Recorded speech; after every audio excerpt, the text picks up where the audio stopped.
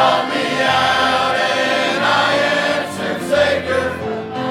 He spoke my name and I answered, Lord. He filled my cup with an everlasting water. I'll never forget that wonderful day when Jesus called me out.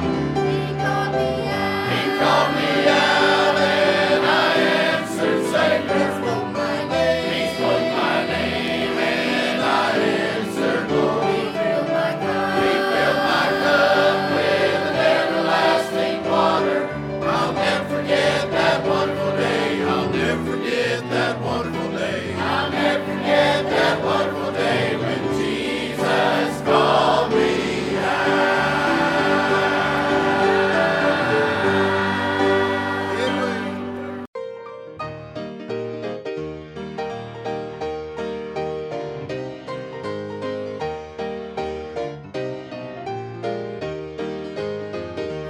I was burdened down with sin. No happiness was found within. I never knew the meaning of joy down in my soul. When at last I find you down, contentment filled my soul like I never felt. Heaven came down, there was glory all around when He saved my soul. I remember the day when the Lord saved me. When the Lord saved me, all of heaven came down. All of heaven came down. I was happy and free. I was happy and free. Lord, fill my soul. For I knew the Lord had made me whole. I shall never forget the day when the Lord saved me.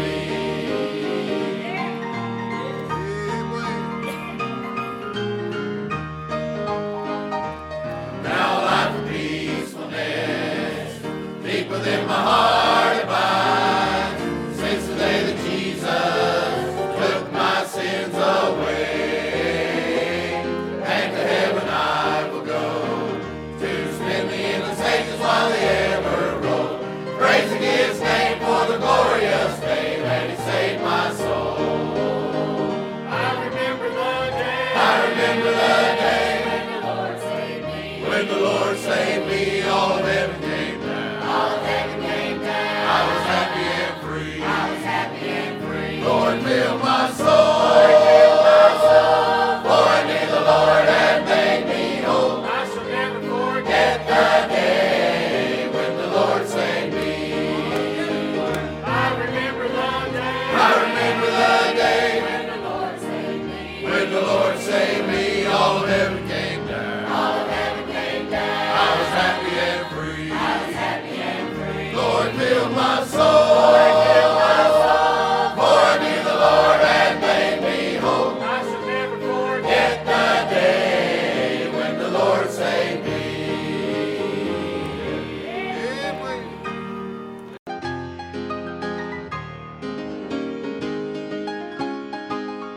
Once I drifted out in sin, had no hope, no joy within, and my soul was burdened down with pride.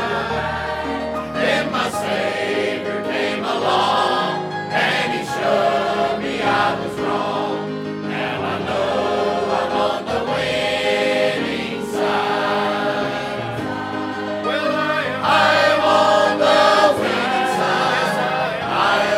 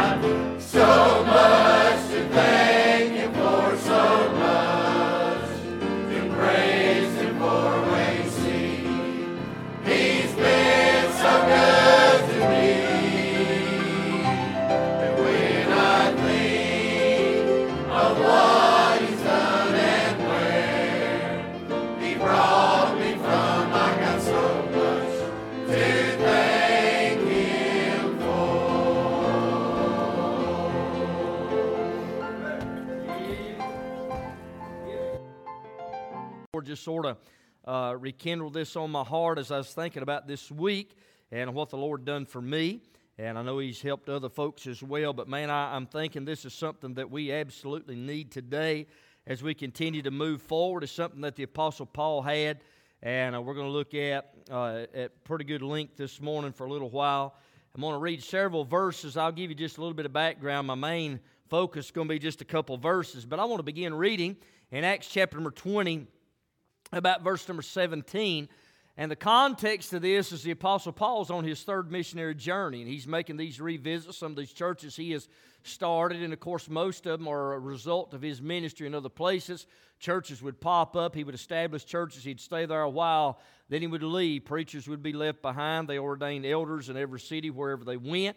And there's a great explosion of the cause of Christ. It seemed like the more the persecution came in the book of Acts, the more the church exploded when adversity comes. And a lot of times that's still true today. And I believe the reason behind that is this: when adversity comes, you have to rely on somebody and something bigger than you are, and it puts a newfound focus back on the Lord Jesus Christ. A lot of times we'll have this mentality, well, I got this mentality, you know, I can handle this, I can handle that. But when we get to the point where we can't handle it and it's beyond us, that's when we lean on the Lord a little bit more, and that's when the blessings really start to flow. And sometimes God will use persecution, sometimes He'll use adversity, sometimes He'll use obstacles and challenges, but all those are opportunities to serve Christ in a greater way. And the Apostle Paul's traveling all over the place. He's left Philippi, he comes to Troas, and then we find him here in verse number 17 of Acts 20. I'm not going to ask you to stand, but notice where he's located. He's in a place called Miletus, and Miletus is about 50 miles from Ephesus, and that's important because the elders have come down to meet the Apostle Paul, and he's got a message for them. And the Apostle Paul has spent 3 years ministering unto the folks in Ephesus. He had a great love for them. One of the books of the Bible, the letter to the Ephesians, was written by the Apostle Paul to the church in Ephesus. He had a great love, a great desire for them. And notice verse number 17, and from Miletus he sent to Ephesus and called the elders of the church. And when they were come to him, he said unto them, Ye know from the first day that I came into Asia, after what manner I have been with you at all seasons, serving the Lord with all humility of mind, and with many tears and temptations which befell me by the lying in wait of the Jews. And how I kept back nothing that was profitable unto you, but hath showed you and have taught you publicly, and from house to house. Now, you'll notice here he's dealing with the past. He's reflecting back on the 3 years that he was with them there in Ephesus. And although he couldn't physically go to the town of Ephesus on this third missionary journey, he sent for the folks, the elders, to come up. So they've come up about 50 miles to where Paul is. And then we pick up reading in verse number 21, testifying both to the Jews and also to the Greeks, repentance toward God and faith toward our Lord Jesus Christ. Now he deals from verse 17 to verse 21 with the past. He's reflecting back. He's remembering the 3 years he spent with them, how he publicly taught them, and from house to house he'd go into their homes and talking about repentance toward God and faith in the Lord Jesus Christ. He was a soul winner. He was a disciple. He tried to instruct folks, so he reflects on the past, but now there's a transition to the present, their present condition. Look at verse 22. And now, that's the present tense. And now, behold, I go bound in the Spirit unto Jerusalem, not knowing the things that shall befall me there, save that the Holy Ghost witnesseth in every city, saying that bonds and afflictions abide in me. But none of these things move me. Boy, that'll preach right there. We ought to get to the point in our life, regardless of the afflictions, regardless of the obstacles, regardless of the adversity, regardless of the trouble, that none of those things should move us or shake us off the foundation that was placed in the Lord Jesus Christ. And that's what the Apostle Paul is saying. None of these afflictions, none of these bonds, they move me. Neither count I my life dear unto myself, so that I might finish my course with joy. You know what I want to do? I want to finish my course with joy. You know what I want you to do? I want you to finish your joy, or you finish your course with joy, not with sadness, not being grieved. God wants our joy to be full. He goes on to say, in the ministry which I have received of the Lord Jesus, to testify the gospel of the grace of God. Now look at verse 25. And now behold, I know that ye all, among whom I have gone preaching the kingdom of God, shall see my face no more. Wherefore I take you to record this day that I am pure from the blood of all men. For I have not shunned to declare unto you all the counsel of God. The Apostle Paul deals with the past 3 years that he's with them. Presently, the condition that they're in, he said, listen, I'm pure of the blood of all men. I've tried my best to tell you the truth of what God has expected or expects from you. Now look at verse number 28. He starts to deal with the future. Now this has to do with the elders that are there at Ephesus. It is a local assembly spot on there in the city of Ephesus. Paul is not going to be able to stay there, but these elders are in charge as the future as Paul was dealing with this. Now look at verse 28. He said, take heed therefore unto yourselves and to all the flock over the which the Holy Ghost hath made you overseers, to feed the church of God, which he hath purchased with his own blood. Now we all better get that. Now, I understand sometimes we say, hey, this is Faith Community Baptist Church, that's my church. And I understand what you're saying. I make that statement as well. But I understand this is the Lord's church. I didn't purchase nobody with blood. You didn't purchase me with blood. But I'm glad Jesus purchased you, and he purchased me by the blood of the Lord Jesus Christ. So he lays out that fundamental principle under the elders, the leadership of the church. Remember that Jesus is the one that has died for this church. Look at verse 29. For I know this, that after my departing shall grievous wolves enter in among you, not sparing the flock. Also of your own selves shall men arise speaking perverse things to draw away disciples after them. Therefore watch, and remember that by the space of 3 years I cease not to warn everyone night and day with tears. And now, brethren, I commend you to God and to the word of his grace, which is able to build you up and to give you an inheritance among all them which are sanctified. I have coveted no man's silver or gold or apparel. Yea, ye yourselves know that these hands have ministered unto my necessities and to them that were with me. Paul's talking about his hands. He was a tent maker, and that's what he did as a profession to make sure that his needs were took care of. Look at verse 35. And I have showed you all things, how that so laboring ought to support the weak. And remember the words of the Lord Jesus, how he said, it is more blessed to give than to receive. And when he had thus spoken, he kneel down. There's another posture in prayer. I remember some point or the other, I preached on the postures of prayer. Sometimes folks are standing. Sometimes folks are kneeling. Sometimes folks are laying prostrate on the ground. Sometimes you're standing. But the Apostle Paul chose to kneel down, and he prayed with them all. Look at verse 37. And they all wept sore, fell on Paul's neck, and kissed him, sorrowing most of all for the words which he spake, that they should see his face no more. And they accompanied him unto the ship. Now let's pray. Father, as we bow, God, in your presence, Lord, again, this morning reminded, Lord, we're on the winning side. Lord, reminded that we are so thankful for all that you have done for us. We thank you for the good word of God. Thank you for the good week that we've had this week. And God, I pray, Lord, that you'd add a blessing to the reading of your word. Lord, I ask, Lord, that you'd please help me. Lord, as I try to expound upon these truths of the word of God, that thing that is missing, I pray, God, that today it would be found in the hearts of all of us. I pray that you'd deal with hearts. There's one that's lost. God, would you save them? Help this preacher now to decrease, that Jesus may be increased and lifted up. We're thanking you in advance for what you're going to do, for we ask these things in Jesus' name. And all God's people said, amen. We could call this the weeping chapter, really, certainly of the book of Acts. It could be the weeping chapter of the Bible. Now, we do have a book in the Old Testament, the book of Lamentations, which, of course, was written by the weeping prophet Jeremiah, and that is lamenting, and because of the captivity of God's people. But when you look at Acts chapter number 20 here, there's 3 times where tears and weeping are made known. We could break it down sort of this way. If you'll notice in verse number 19, we could say that Paul's tears were prevalent while he was living, for it said in verse 19, he said, serving the Lord with all humility of mind and with many tears. Now that's dealing with the past, during his past ministry with the church there in Ephesus for 3 years. During his living years, he shed many of tears. But then look at verse 31. We could call this the laboring years, for the Bible said in verse 31, therefore watch and remember that by the space of 3 years I cease not to warn everyone night and day with tears. So while he was living and he was there amongst them in Ephesus, he had tears. While he was laboring, he had tears. But then you could classify this last one by Paul's leaving. There was also some tears involved. Notice in your Bible, in verse 37, and they all wept sore. Who's the all? That's the elders there in Ephesus, because they know that as Paul departs, they're not going to see his face anymore. This is his third and final journey. He's getting ready to go to Rome and stand trial. He'll eventually give his life for the cause of Christ. 2 Timothy 4, he lays out that I've fought a good fight, I've finished my course, and I've kept the faith. Henceforth there is laid up for me a crown of righteousness, which the Lord, the righteous judge, shall give me at that day, and not to me only, but unto all them also that love his appearing. Paul was getting ready to lay down his sword. Man, and other soldiers get ready to go down,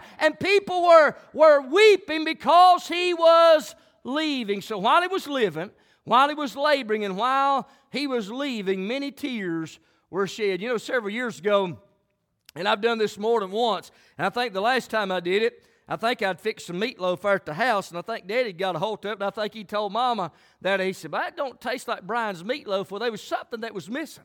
I forgot to put the onions in there, man.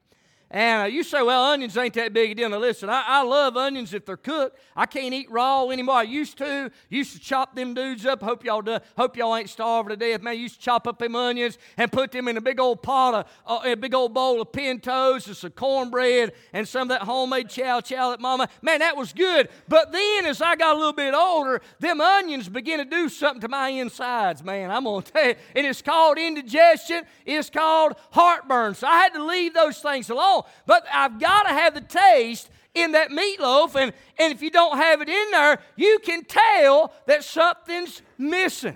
How many of you ever got a hold of tea? Christy and I went and eat lunch yesterday. The waitress had brought us some drinks, and Christy is a diabetic, so she drinks half and half or unsweetened. Well, listen, I want it as sweet as you can get it, man. I'm going to drink it like that. Well, she came back out, and she said, I think this is a sweet, and I think this is unsweet. I took one sip of it, Brother Evan. I moved that dude back over. I said, that ain't mine. There was something that was missing, and it was called sugar, and it made a difference. Amen. Did you know there's something that's missing in the church that really needs to get worked back in? It's something that's called tears. Amen. Something that's called tears. Sometimes if you're not careful, you'll get in the position and You'll get hardened through the years. There'll be an incident that will come, or maybe you'll get in the idea of serving, and you'll just be doing it out of obligation, and the motivation behind it, you're doing it, but there's no emotion involved. A lot of folks think that tears is a picture of weakness. Oh, no, friend. Tears is a symbol of strength.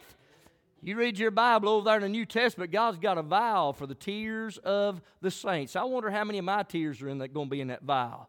I wonder how many tears are going to be in that vial that God's going to unleash one of these days in the near future. I'm talking about after the rapture of the church, and we're there in the presence of the Lord. But tears are a missing ingredient that I think are absolutely necessary. Brother Tim hit on the altar the other night. That is absolutely critical. It is absolutely important for us to have a private altar and a public altar. Why is that, preacher? Well, we're all needy people. The Bible still said in the book of Job 14:1, man that is born of a woman is a few days full of trouble. Last time I checked, that's all of us, and all of us are promised some trouble, some adversity, some obstacles, and we sure do need God. But the Bible still said, James 4 and verse number 2, ye have not because ye ask not. But sometimes we got to ask with the right spirit, and tears do make a great difference. As a matter of fact, you go through the Bible, and there's a lot of folks in the Word of God where tears were brought to the forefront. I think about Elisha. Elisha, of course, was the one that came after Elijah. He was the one that prayed for a double portion, certainly of Elijah's spirit, and he got it. Nobody outside of the Lord Jesus Christ has more recorded miracles than Elisha. Now, keep in mind, he was a man made just like you and I, but he was a tool that God used, that God channeled those miracles through his man, Elisha. But Elisha, when he heard that Ben-Hadad, king of Syria, was getting ready to die, he knew that Hazael was getting ready to be anointed king over Syria. Well, what did Elisha do? The Bible lets us know that the man of God wept, for the Scripture said in 2 Kings 8, while I'm building some foundation, 2 Kings 8 and verse 11, and he settled his countenance steadfastly until he was ashamed, and the man of God wept. Now, why would he weep? Because Ben-Hadad, king of Syria, had died, and Hazael was going to take his place, because he knew the wickedness that Hazael was going to perform toward the children of Israel and God's people. Elisha knew that. It broke his heart. It grieved him, and he wept.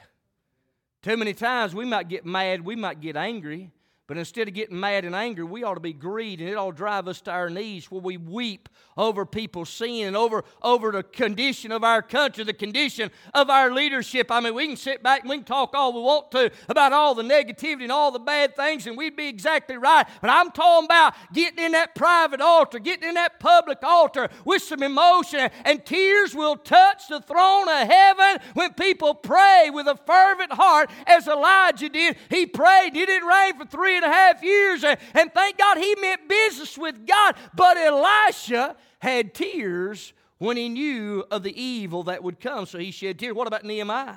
Remember, Nehemiah was the king's cupbearer, Nehemiah chapter number 1, and he got a message from some of his friends that the walls of Jerusalem had been torn down. What did he do? He didn't just blow it off, say, well, can't do anything about it. He didn't blow it off. Wasn't no big deal. Listen to this. Nehemiah chapter 1 and verse 3, and that's Hananiah and certain of the men of Judah, and they said unto me, Nehemiah, the remnant that are left of the captivity there in the province are in great affliction and reproach. The wall of Jerusalem also is broken down, and the gates thereof are burned with fire. And it came to pass, when I heard these words, that I sat down and wept, and mourned certain days, and fasted, and prayed before the God of heaven. You know, it's one thing, things happen, but it's another thing when things don't bother us. Stay with me now. Often, I still believe it's biblical. I think the great sin of America is probably the church of the Laodicean. I'm increased with the goods and have need of nothing. We got too much material wealth. We got too many possessions that we don't rely on God like we should. That's one of the great sins. But I'm not so sure that the spirit of apathy, the spirit of apathy, is not even a greater sin. I'm talking about in our generation 2023. We see homes that are torn apart. We see sinners that are on their way to hell. And it's almost like it doesn't bother God's people. It ought to. We talk about it. We hear about it. And we're preached to about it. We're taught about it in Sunday school. We read our Bible. But again, we say, oh yeah, preacher, I know it's bad. I know it's bad. But we're never moved to the point where God gets a hold of our heart and we start leaking out of our eyes. So the spirit of apathy, I'm afraid, is really prevalent in our day. We can't deny that. Amen. Elisha had tears. Nehemiah had tears. When people were convicted of sin, there were tears. You know what? I've always said this. You know, somebody comes and they receive Christ as Savior. Yeah, it's a jubilant time, but they ought not be cutting up and joking while they're praying. It's a serious time, man. Jesus died for sin. And listen, when the walls were completed in Nehemiah's day, in Nehemiah chapter 8 and verse 9, he said, this day is holy unto the Lord your God, mourn not nor weep, for all the people wept when they heard the words of the law. There were two celebrations that were being observed right here in Nehemiah chapter number 8. It was the Feast of the Trumpets, and they were celebrating the completion of the wall, and people were weeping, and Nehemiah was having to tell them, hey, it's not a time for weeping, it's time for celebration. Why were they weeping? Because the Word of God was opened up, it was expounded upon, people saw themselves as they are, and they began to weep. It's weeping. You say, is it missing? Sure, it's missing. I would say probably 99% of the people in here today will never shed a tear, will not shed a tear today. 99%. When the service goes on. You pick any service you want to. We don't get emotionally attached. It's not bothering us like it should. People on their way to hell, or we'd be doing something about it. Amen. Elijah, Nehemiah, the people were convicted. What about Peter? Peter, and we're still on introduction, man. It'll get better, I hope, here in a minute. But think about this. Peter, Jesus told him that he was going to deny him thrice. Well, what happened? He denied him, and he did fall short. But you know what? It bothered Peter, Brother Harold, so much so that he wept. For the Bible said in Matthew 26, verse 75, and Peter remembered the words of Jesus, which said unto him before the cock crow, thou shalt deny me thrice. And he went out and wept bitterly. How do you know Peter was truly repentant? Because he went out and wept bitterly. How we know Judas was not genuine? Because he went out and he hung himself. Amen. Sure did. What about this? What about the woman over there in Luke chapter number 7? Luke chapter 7 verse. We're talking about tears now. A missing ingredient. They ain't nobody in here that can deny the fact that this is one ingredient that's missing at the house of God. It doesn't matter which church you go into, and I ain't just saying right here at Faith. I'm talking about God's people in general today. There's one thing that's missing. Don't tell me it don't make a difference. Just like them onions, man. That meatloaf ain't going to taste right. Just like that sweet tea. You don't put sugar in there, some kind of sweetener. It ain't going to be right. And man, when you take tears out away from the house of God, something is going to be missing. And in Luke chapter number 7, verse number 36, and one of the Pharisees desired him that he would eat with him. And he went into the Pharisee's house and sat down to meat. And behold, a woman in the city, which was a sinner. That ought to encourage us, because that covers all of us too. She was a sinner. When she knew that Jesus sat at meat in the Pharisee's house, brought an alabaster box of ointment, and stood at his feet behind him weeping, and began to wash his feet with tears. There was enough tears that were flowing that it was enough to wash his feet. Why was that? That was a picture of her humility and her appreciation for the Lord Jesus Christ forgiving her of her sin. Every once in a while, you and I need to have one of those moments with the Lord Jesus, where we just reflect back, maybe just like a while ago when we say so much to thank Him for, just to thank God that we ain't dying and going to hell one day because we trusted Christ as Savior. Man, we ought to shed enough tears where we could wash the feet of Jesus. And that woman certainly did that. What about the Lord Jesus Himself? He is our Savior, but He's our pattern, the Bible said. He's our example to follow. Luke 19 and verse 41. And when He was come near, this is Jesus, He beheld the city and wept over it. Jesus wept. We know John 11:35 in our English Bible, that is the shortest verse. When He heard about Lazarus' death, which He already knew Lazarus was dead, the Bible said Jesus wept. That's always interesting. You give some kids some verses to memorize. They always wanted John 11. Verse, Jesus wept. I mean, that's the verse that they wanted. But Jesus did weep, leaving behind that pattern. What about Paul? When he was writing to Timothy in 2 Timothy chapter 4, or chapter 1 and verse 4, Paul said, greatly desiring to see thee, being mindful of thy tears, that I may be filled with joy. Paul had tears. Think about all these Elisha. Think about these examples, that woman, Jesus, Peter, all them tears, and tears will touch the throne room of heaven. Let's focus here in Acts chapter number 20, and introduction was longer than the message itself, but I want us to look at the tears of the Apostle Paul. What did they mean? What did they symbolize? Well, these tears that Paul had dealt with spiritual issues. Spiritual issues. Paul certainly shed tears for those that were unsaved. I'm reminded back in Romans chapter number 9. Listen to this.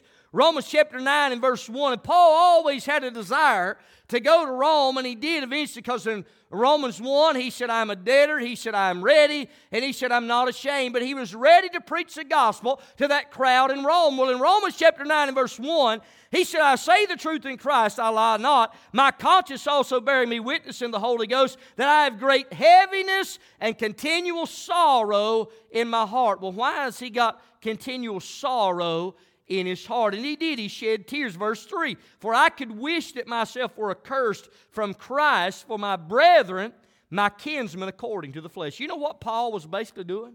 Paul was wishing the impossible. He basically said, man, if I could just be accursed, just so my brethren, so my countrymen, my kinsmen could be saved, then I'd do it. But he was wishing the impossible because he wasn't holding on to Jesus, friend. Jesus was a holding on to him. He was kept and protected. He got born again on the Damascus Road. It was something he couldn't lose, but he had a desire to see his family, his kinsfolk, and the Jewish nation be saved and be born again. He put it this way in Romans chapter 10 and verse 1.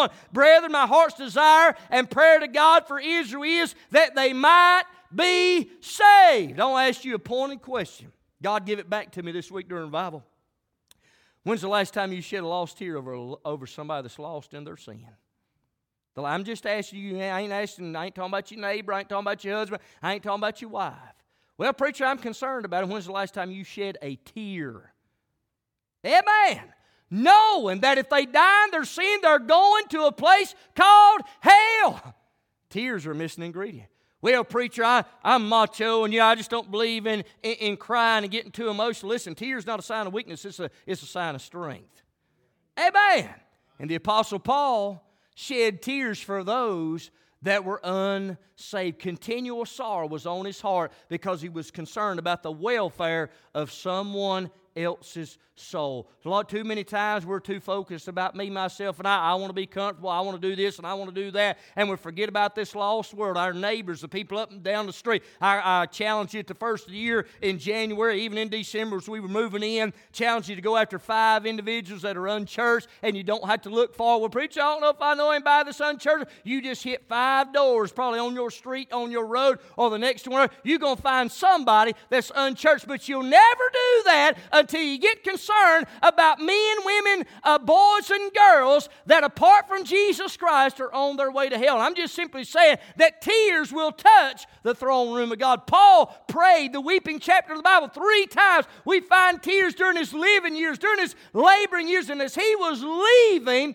the men of Ephesus shed tears on his behalf. But Paul, no doubt he shed tears for those who were unsaved, but he also shed tears for struggling, immature believers. You say, well, that's a mouthful. Paul was a preacher. Paul was he was like a temporary pastor. He was there for 3 years in Ephesus. But he shed tears over those that were saved, but they were spiritually immature. Now listen to this. And you don't have to turn it, but I encourage you to jot this down. Of course, Corinthians, they had a lot of issues, had a lot of problems. The 2 Corinthian letter was a little more positive, but the first one, man, he heard about the divisions and all the things that were going on, and people that named the name of Christ said, yeah, I'm born again, but they wasn't living like it, they wasn't talking like it, they wasn't behaving like it. You say, well, that's a long time ago. It still goes on today. Amen. But it bothered the Apostle Paul, being God's man and having a desire to see people live for God. And when he saw people struggle, he didn't get angry. He didn't get bitter. He didn't get on the telephone or the social media. He took it to God. Amen. And he shed some tears. 2 Corinthians chapter number 2, verse number 4. Now this is more to the leadership of the church. And if you're served in any capacity whatsoever, how do you handle somebody that maybe don't do like exactly what you think they ought to do? You can criticize them all you want to. That's not going to help a thing. You see, Brother Howard, years ago, and listen, I still make my share of mistakes, so don't y'all misunderstand what I'm saying. Years ago, I had the take the bull by the horns mentality. There's a problem. Praise the Lord, I'm going to fix this thing. Yeah, this is the way it is. I mean, it's cut and dry. This is the way it's going to be. What I found out is I wasn't doing any leading, I was doing driving. People wasn't getting closer to me, they were getting further away. But God gave me enough sense to understand that those individuals that God has entrusted me with that I'm to care for, I'm to care for them in a special and unique way. I'm not to get... Now listen, it does bother me when people sin. Don't think that I'm not against sin, because I am. But listen, people mess up, people make mistakes, and if it wasn't for the grace of God, I might be in a worse shape than they are. The Apostle Paul didn't get bitter. He didn't talk about them. He didn't run them down. He prayed for them. Amen. With tears. Well, I wish I had a better Sunday school class. Well, when's the last time you prayed for your teacher? When's the last time you prayed for your Sunday school to the teachers? When's the last time you prayed for every member of your Sunday school class? Wish I had a better choir leader. Wish I had a better music. When's the last time you spent some meaningful time praying for? When's the last you say, well, I wish you had a better pastor. When's the last time you spent some valuable time praying for your preacher, your sound room, your van drivers, your vacation Bible, whatever you're doing, the folks that feed out here, anybody doing anything for God? When's the last time? You see, we're quick to criticize and we're slow to get on our knees, and mostly with tears that'll touch the throne room of God. Paul dealt with spiritual issues, those that were unsaved. It touched his heart, and he shed tears. But what about that struggling crowd? Well, listen to this. In 2 Corinthians chapter 2 and verse 4, this is where I was going. These immature believers, they named the name of Christ, but they wasn't doing right. They wasn't living right. Well, listen to what he said. 2 Corinthians 2 and verse 4, for out of much affliction and anguish of heart, I wrote unto you with many tears. He's writing unto them to encourage them, to exhort them, not to stomp them while they're down, but to try to help them along life's way. You see, and I found out a long time ago, the people, including myself, we are likened unto sheep. We're God's mascot. The sheep is helpless without the shepherd. They have no defense mechanism whatsoever. But you don't drive sheep, you got to lead sheep. You drive cattle. Amen. We better get this. You're going to do anything for God, you cannot drive people. You got to lead people. By example, you got to lead, you got to love them, and you got to leave it alone and move forward. Can I get an amen? Because people are going to make mistakes. We're all going to make mistakes. Doesn't matter if we're in a leadership position, whether we're not in a leadership position. Again, if it wasn't for the grace of God, we'd be in a worse shape than a lot of other folks. And Paul, he was grieved, but that you might know the love which I have more abundantly unto you. Now, what was the problem? There was a sinning brother in the church, and some of them wasn't forgiving him. And it was grieving Paul. Now, Paul couldn't fix it. There's a lot of things people come to me, Brother Howard, it's amazing. Preacher, you got to fix it. There's some things that I can't fix. Amen. Some things only God can fix. But their issue was forgiveness, and he was dealing with it. He said, you need to forgive this brother. And then he told us why. I mean, he wrote with tears. They were struggling. They were saved, but they were immature. They weren't living like a Christian should. See, Christ forgave us of all of our sin, and we're to forgive others. Can I get a witness right there?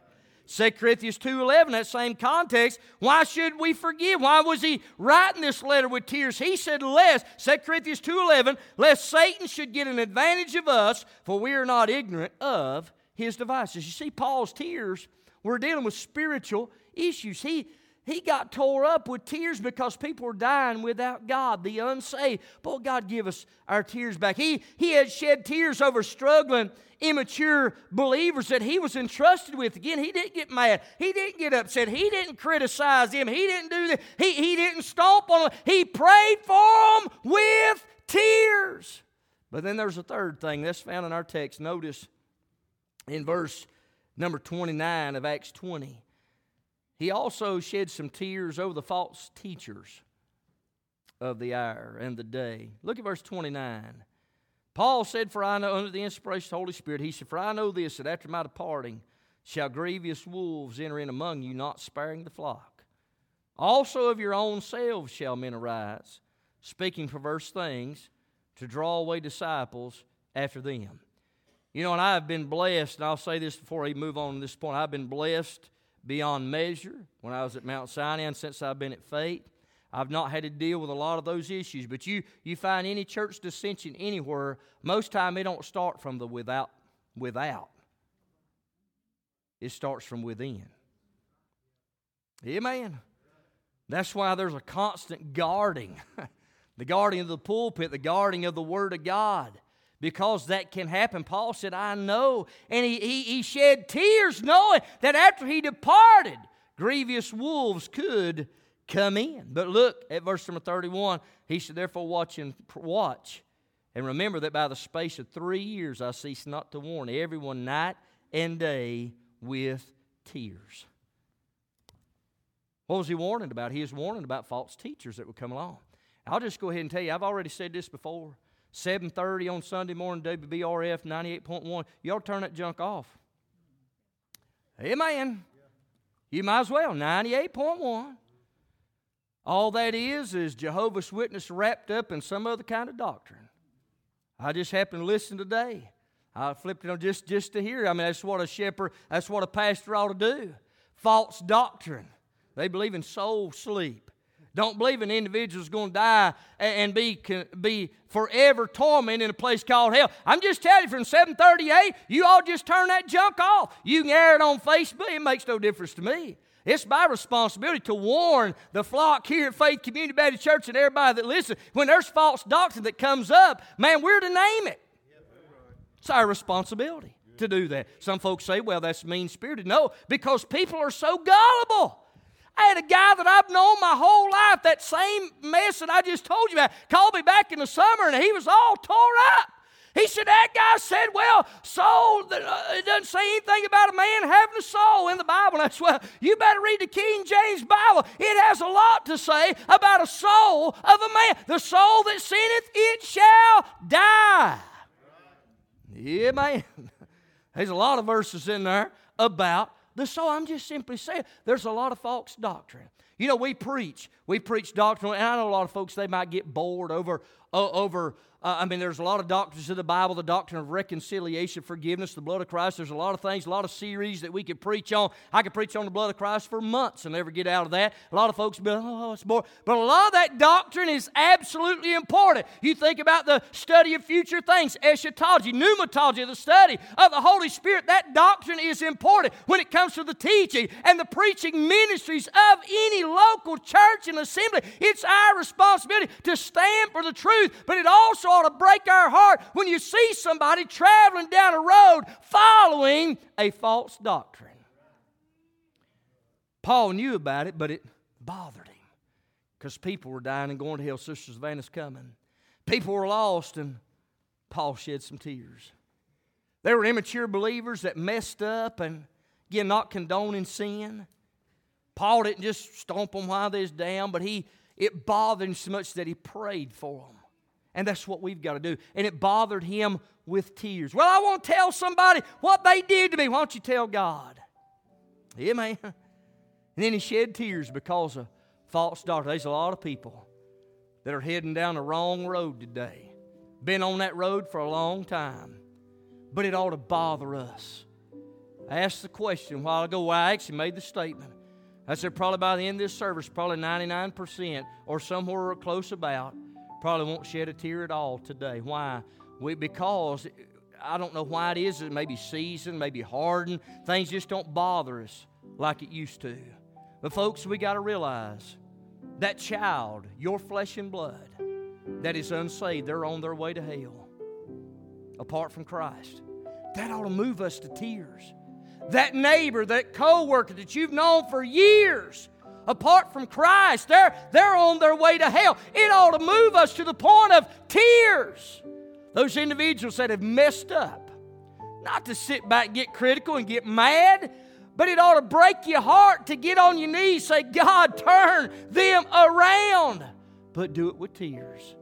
And those false teachers that come in, tears shed because you see folks that you invest in and they travel down a broad road that leads to destruction. One thing that's missing is the tears of the saints of God. You know anybody lost? You know anybody living in sin? You know anybody heading down the wrong road? When's the last time you shed a tear over them? As we stand all over the house, let's pray. Father, and I sure do love you, Lord, and I thank you for the privilege. I thank you for the opportunity, Lord, to share your word. God, very pertinent, I do believe, and I thank you for giving my tears back this week. Lord, over folks that are on their way to a devil's hell that was prepared for the devil and his angels.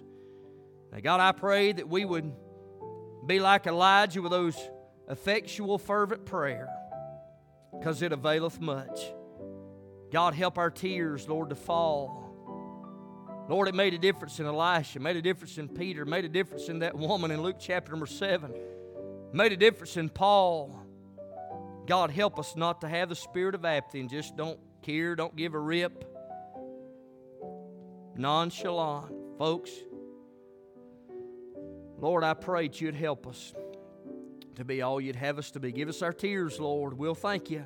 We'll praise You for what You do. For we ask these things in Jesus' name. Hello, friends. This is Brian Poindexter, the pastor of Faith Community Baptist Church, located at 2216 Headings Road in East Bend, North Carolina. We're so grateful to have you listening to our CD ministry that's been provided as an outreach of our church. It's our desire and focus at Faith Community Baptist Church to preach and teach the whole counsel of God to a lost and dying world, to equip the saints of God for service, and to encourage the elderly and shut-ins who cannot attend services due to physical ailments.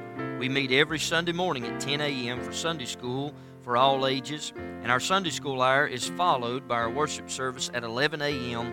with old-fashioned singing and preaching from the Word of God. We meet back every Sunday night at 6 p.m. for our worship service, and every second Sunday night of each month we have what's called an Eat and Meet service. After our 6 p.m. service, we gather in the fellowship hall for food and fellowship. On Wednesdays, we meet back at the church for our midweek worship service with choir singing and preaching again from God's holy Word. Our ladies prepare a meal each Wednesday prior to our service from 5:30 p.m. to 6:30 p.m.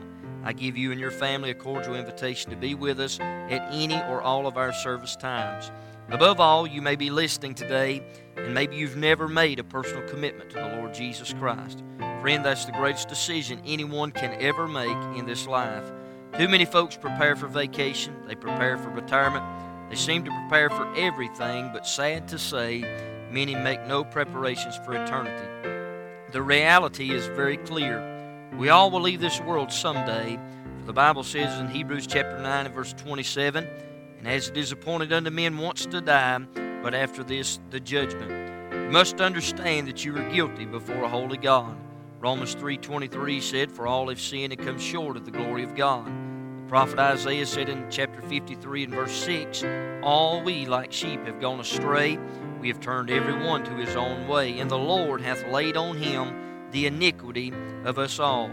You must understand that your good words, good works, and good deeds will not get you to heaven. Isaiah 64 and verse 6 says, "But we are all as an unclean thing. All our righteousnesses are as filthy rags, and we all do fade as a leaf, and our iniquities, like the wind, have taken us away." Ephesians chapter 2, the Bible said, "Therefore by grace are you saved through faith, and that not of yourselves, it is the gift of God." You must understand that you're loved. I'm thankful that in John 3 and verse 16 it said, "For God so loved the world that He gave His only begotten Son, that whosoever believeth in Him should not perish but have everlasting life." Romans 5 and verse 8 declares, "But God commendeth His love toward us, in that while we were yet sinners, Christ died for us." You must understand and realize there's only one way to stand right before God. There's not many ways, there's only one. Jesus said in John 14 and verse number 6, He said, "I am the way, the truth, and the life. No man cometh unto the Father but by me." Acts chapter 4 and verse 12, the apostles' message was very simple. There in Acts chapter 4 and verse number 12, they said, "Neither is there salvation in any other, for there's none other name under heaven given among men whereby we must be saved." You might ask the question, "Preacher, how can I be saved?" That's what the Philippian jailer asked in Acts chapter 16, verse 30 and 31. He asked Paul and Silas, he said, "Sirs, what must I do to be saved?" They said, "Believe on the Lord Jesus Christ, and thou shalt be saved, and thy house." Romans 10:9 said that if thou shalt confess with thy mouth the Lord Jesus, shalt believe in thine heart that God hath raised him from the dead, thou shalt be saved. You must ask God to save you. I can't do it. No one can do it for you. Romans 10:13 said, "For whosoever shall call upon the name of the Lord shall be saved." If you know you're a sinner, and if you're sorry for your sin, and you believe Jesus died for your sins, you simply have to ask Him to save you. You might say, "Preacher, how can I know for sure God will hear me?"